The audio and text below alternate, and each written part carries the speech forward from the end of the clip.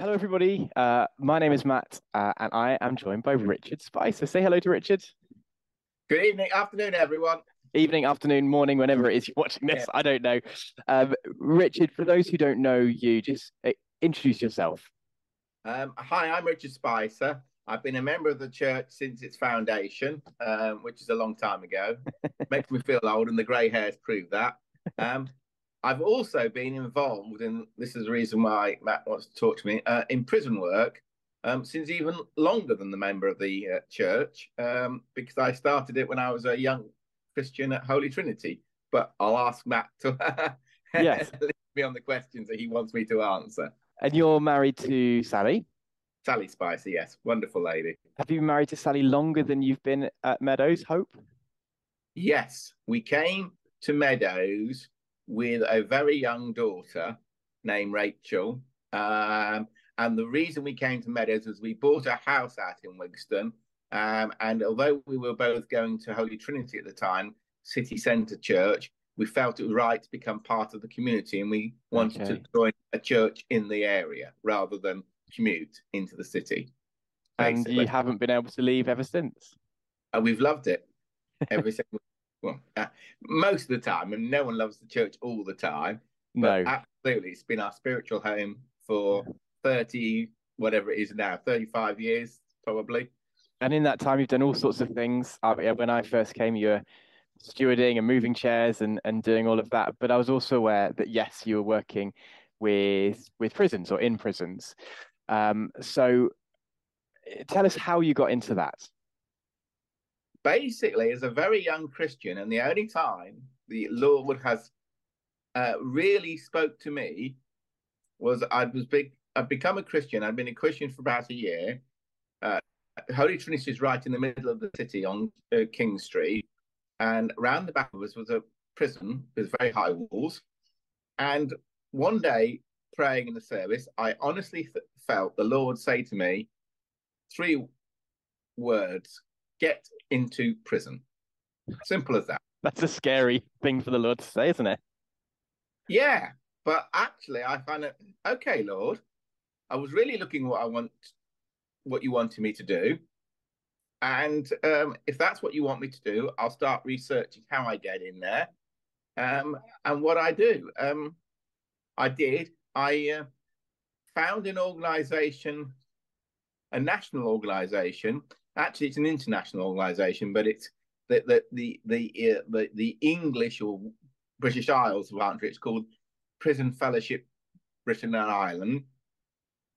It was formed internationally by a chap called Chuck Coulson, was involved in Watergate and all that sort of stuff. But it is now international, that we operate in about 200 countries in the world. And what do? We take Christianity into prisons. It's not to say that in British prisons there isn't Christianity. There's huge Christianity. There's a chaplaincy team in like all hospitals, all prisons. They have a chaplaincy. It's to say that unlike you, Matt, on a Sunday where you have a wonderful congregation, well, we love you dearly, and Lou, that supports you and wants to be with you. It's a very lonely job being a prison chaplain. You have a whole load of lads, mainly lads, and 95% is male in prisons, who are needy, but are probably too immature emotionally in every other way to be supportive. So as a prison chaplain, you just have need thrown at you. And what you absolutely need is your own support, your own backup, your own team that you can get along with. And that's Prison Fellowship's job within Britain and Ireland. We have a team in nearly every prison Wow. that works alongside the chaplaincy in that prison. We don't dictate at all. The chaplains dictate. It's their prison. They make the decision. In Leicester Prison, the two senior chaplains, Christian chaplains, are a lovely lady called Helen and another lovely lady called Jill, and they set the agenda for us and what we can do and what we can't do and how we do it. And our job is to is brothers and sisters in Christ, support them. We have lovely musicians that go in most Sundays now to play music for them. Wow. So that's on a rota of about 4 weekly, 5 weekly. So that's brilliant. And the team, two of us or three of us, are in most Sundays to act as befrienders, talkers, make tea and coffee for the lads after the service, just to be that voice from the outside that bothers to take an interest. And I'm always gobsmacked that how humbled the lads are that people will bother to go and see them. You know, they often ask, well, don't you get paid by the Home Office? No. So what are you doing here? Well, we love you, dear brother. Why? You know, and it always challenges them. But as I said to you just there about lads, what you've got to remember in prison is people have time. Time is a huge issue in prison. I mean, it's horrible for a youngster, and I'm sure that you get a lot of people crying at night on their first time in prison with the doors banging. And it probably is like the Shawshank Redemption on that first evening, where you probably do cry, and the next day you probably got beaten up for it. It's a very tough regime. But in that crying, in that, a lot of lads actually come to the realization, even hardened lads, that life doesn't work well for them, that they're not making it under their own steam. So if there is another way, and we offer that to them through the Lord, then why not look at it and take an interest in it? And they've got time to look at it and take an interest in it. So we do have guys regularly, as I said to you, on a Sunday service or in the week, who actually profess that they want to come to faith. We run on a weekday alpha courses sometimes. We tend to run more sycamore tree courses, which are restorative justice courses based on the Bible. And we run, as well as running those two, which are absolutely per se courses, we run Bible study courses, and we also run a course at the moment which is looking at conflict issues. Wow. So we try within their chaplains in the education to run courses with the chaplains' full permission, and they're the ones that get the list and allow the lads to come, to run courses which are beneficial. The only downside of Leicester Prison is a remand prison. There's two sorts of prison: a dispersal prison, where you tend to serve most of your sentence, and a remand prison. Now, Leicester Prison, if you've ever seen that very, very old comedy, which is my era, not yours, Matt, called Porridge, Leicester Prison is porridge inside. Okay. And because it's a remand prison, the average population of Leicester Prison gets completely turned over every 4 months. Okay. Now, the reason for that is threefold. Remand means that they have not yet been sentenced on the whole. Yeah. So when they are sentenced, they're nearly always either going to get a walkout, i.e. they go to court and never come back. They've served, they're guilty, but they've served 2 months, and 2 months was a sentence, and they're not guilty and they go out altogether, full stop. No. Or they come back into the system with a 5-year sentence, but within 10 days, they're normally shipped out down to the dispersal prisons.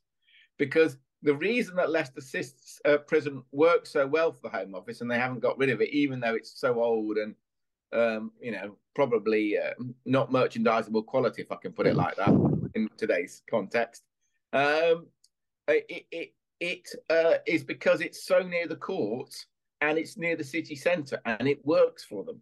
And it's difficult for them to replace it with anything that would remotely be as good. They're building a new super prison down in Glen Parva at the moment, but even then there is no talk. I mean, we've seen it over the years, but with no talk whatsoever of them closing Leicester Prison at the moment. Which you'd think with them opening a new super prison only 2 miles down the road there would be, but there isn't. I was going to ask how opening Glen Parva will change things. As far as we know at the moment, in no way whatsoever. Would you be involved with Glen Parva at all?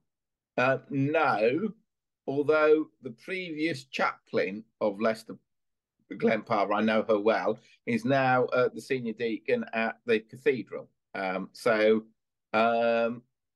There is a crossover within the chaplaincy, as in the actual chaplains within prison.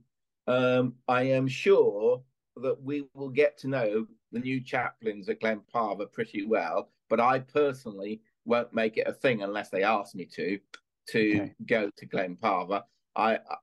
My calling was Leicester Prison, and I've always stuck to it. But it's not that I am wedded to it. Yeah. And I did know two of the previous chaplains at Glenparva. In fact, going back about 3 chaplains at Glenparva, his children and his wife came to our church for about 4 years. So I knew them very well. So you've talked about some of the things that you do when you go in. You deliver courses. You midweek you go in preaching and befriending on Sundays.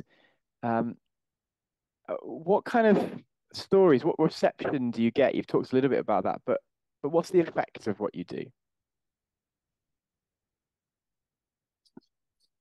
What my personal hope of what the effect of what we do is that we draw the men out and we bring them to the Lord, full stop. But in a I have my arms around your shoulders way of bringing them to the Lord, rather than a pulpit way of bringing them to the Lord. The effect, it can be interesting. Be careful what you ask for in prison. Never ask a lad what he's in for. I remember a dear lady friend of mine asked a lad who she thought she was getting on with quite nicely what he was in for, and he told he'd just murdered his wife. And the look of horror on her face was quite believed. So, and she did cross the line. I mean, she said to me afterwards, A, she was scared at that point, fractionally, only for a few seconds, but B, she realised that she was the one in the wrong. I had coached her, do not ask a lad what they're in for. If they happen to volunteer it, that's their business. But you really don't want to know. It can colour you. I would not be comfortable with a murderer or rapist next to me if I knew that. I'm better off not knowing it, what he's in for. I want to judge Susan, or it's mainly going to be Tim or Bob, isn't it? Let's be frank. I want to judge Tim, Bob, John on how I see them, not what they've got in their past. And it's not to say that what they've got in their past doesn't matter. It absolutely matters. And the prison chaplains may know that because they get access to records if they have to know it for safety reasons.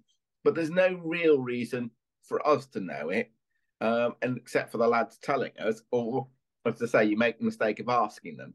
And I have been with people whom I found out subsequently were fairly notorious. I didn't find them notorious in prison. I have never been scared in prison in my life. But their history, and I only found that out, some years later, was that they were related to the Crays, etc. So, but you look at it and you say, does that matter? No, it doesn't. What really matters is, I'm sorry about this, but that word from Jesus to me, get into prison, I think comes from his instruction to all us. When I was in prison, when I was in hospital, did you bother? Yes. And I'm not decrying people who don't bother, because I perfectly understand. I'm a classic example of that. There's only so much you can do. I am just saying that if you've got the time and if you've got the inclination, it opens a whole world of seeing people and ministering to them. And I would say probably the most open people I have ever met, because the one thing that they really, really know is they're not succeeding under their own steam. There's no point. You don't have to, on the outside, there's a point of saying to somebody who isn't even thinking about God, have you got time? And do you think you're doing okay? On the inside, time is an absolute given. They've got loads of time. And do they think they're doing okay? Absolutely not. Yeah. That comes with a privilege. The privilege is that you've got to, under trust, build that relationship. And you might find, for 3 months, you build a wonderful relationship with Bob. And then the next week, he's been dispersed out to North Sea Camp or um, Lincoln or something like that. That's life. But you get that window, don't you? Yes, but you never know exactly when it's going to close, and it can close even when between 1 week and another week without them being able to tell you that that they often get given 2 days notice that they're on the move. Wow. And so you need to take every opportunity, don't you? Yeah, absolutely. Um, and just just be there for them. Prison is a rough, horrible place. It's a place of bullying. It's a place of intimidation. We try, in quotes, to make it safe with officers, etc. But it's like a school or it's like anywhere in life. You can't. Not really. When backs are turned, things will happen. So, as a lad inside, you you almost have to sometimes put on this bravado, and we allow them to drop all that bravado Yeah. if they want to. If they're ready to. And yeah, and a lot of them are. We regularly get used to get. I mean, going back in years and years and years when there was only chapel service on a Sunday morning and nothing else. We used to get 100 people on the Sunday service out of a 300 population at least. Wow. We're now well down from that, but bearing in mind, I think that's a good thing because nowadays they actually get a choice. Our Sunday worshippers aren't there because somebody's got their hand up behind their back and forcing them there, effectively, or saying that or stay in your bed. But it's still regularly 35 ish. And those lads, given that they're transitory, that population hasn't moved very much. So it shows you that you have loads of lads looking and trying to understand and bearing in mind now that this is a big change for us, about one in 5 prisoners in Leicester Prison are now Muslim or Hindu. So you're only talking about 4 or 5 in cultural terms that would come to prison anyway, chapel anyway now. It just shows you. And the chaplaincy, by the way, is interdenominational. It has to be completely, because that's a Home Office requirement, quite rightly. The only time the chaplains put their foot down, and we did as well with them, and that was about 20 years ago when the Home Office had the grand idea that we ought to allow white witches into the prison. And yeah, they didn't take too kindly to that, quite rightly. No, that's not ideal, is it? They did say that was one step beyond, and that would be a thing that they couldn't accept, and they would resign en masse over. And Home Office then backed down, and you could just tell that somebody at the Ministry of Justice just wasn't thinking it through. There is a line that you can ask. Of course, we're going to support Muslims or Hindus or anybody else in a spiritual sense, but there is lines that none of us want to cross. And I think they'd have had the same problem with the Muslims as well on that one. I'm sure. So you're obviously, there's Sundays you're not around because you're going, there's evenings you're out, or times in the day where if you can take time out, you are. So I guess a couple of questions. How can we support you as a church? What does that look like? And if people are hearing this and they're really stirred by it, what can they do? Right. How can you support me? I very, very, very honestly, as a Christian, the number one thing that we can all do for each other all the time is pray. So how can you support me? Pray. But even more important than little old me, pray for the chaplaincy at Leicester Prison. They need your support. They need to know Christians care about them and that they're not just on the front line by themselves. They're on the front line with loads and loads of prayer support and thought support, and it means a lot to them, actually. We have a once a month private prayer meeting with the chaplaincy on a Wednesday night. It's just been yesterday. And why do they like that so much? It's because it's really the only time that they get individually prayed for. And I think it means quite a lot to them. So that's a very practical, simple thing that we can all do. um, uh, and that's straightforward. If members want to get involved more, absolutely, have we got opportunities? Loads. The only trouble down the line at the moment is that um, we run 3 courses on 3 afternoons in the prison, but they are in the afternoon. So you'd have to be able to, on a Monday, Tuesday, or Wednesday, have the afternoon free. I can't do it. So I am, at the moment, not doing those things. I will, in the minute I retire in a few years' time, be back doing them. But Retire in inverted commas. it will be a joyful retirement. I can Yeah. promise you that. But that is, uh, if you can't do that, but you still want to come in, join me on a Sunday.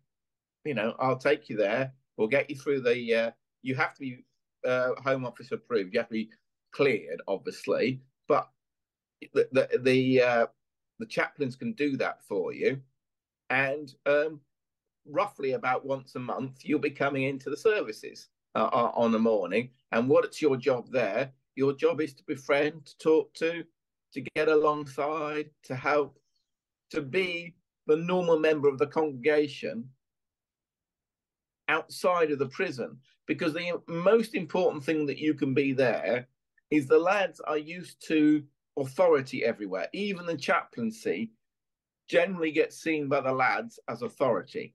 Okay. We are the only body, I mean only, because that is the truth, outside their families, who they can talk to that have no role whatsoever in a official capacity. So we are completely neutral friends there for them, and they do recognise that.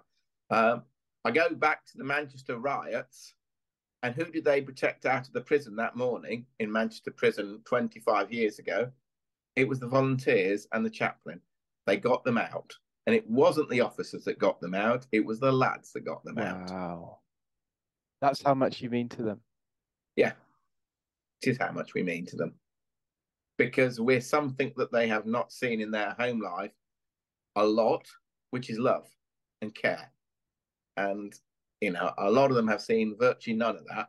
So I am very, very touched when I start this. I could easily cry if I start talking about it and think back. But that is, I have had lads just in tears on my shoulders, with remorse, with sadness, with all the mess ups they've made in their lives, the fact that they're, single parents of multiple boys or girls, and they haven't been a father to any of them.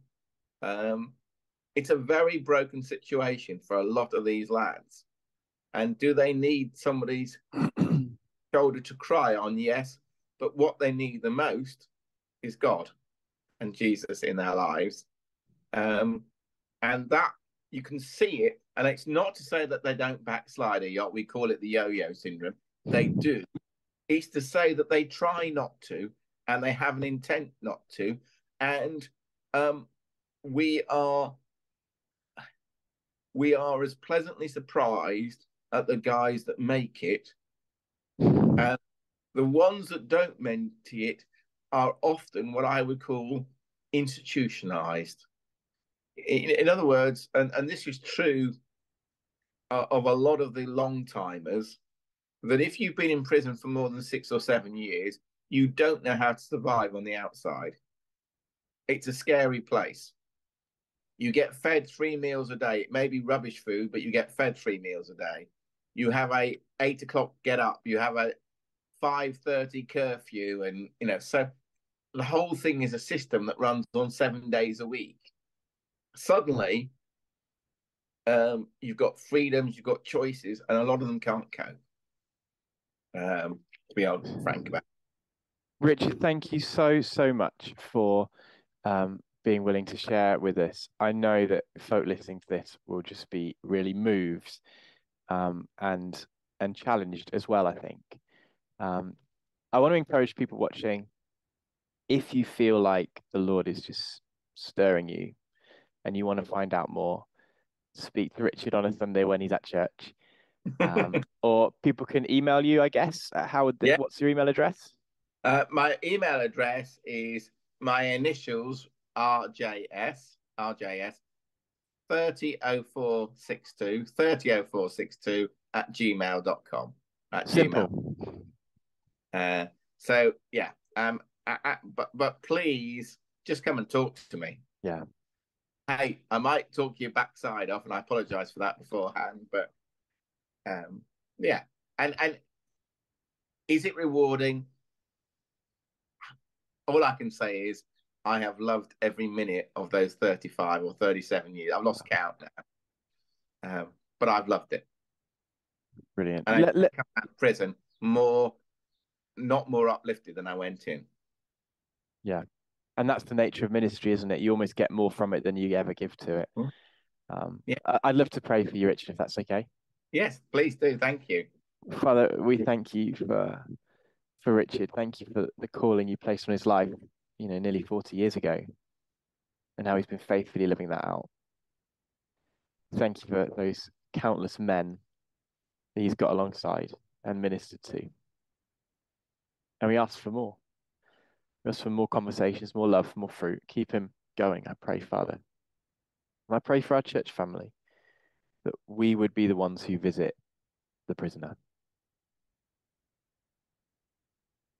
I pray that you would stir us up to be involved in praying and going. And we pray for those young men and young women who are in prison, particularly the men in Leicester, Lord. Lord, we pray that there would be folk coming to know you weekly, Lord. Darkness to light. In Jesus' name. Amen. Amen. Amen. Richard, thank you so much for your time. Thank you, Matt. It was a pleasure. Yeah, Absolutely. really, really appreciate it. See you later. God bless. See you Sunday.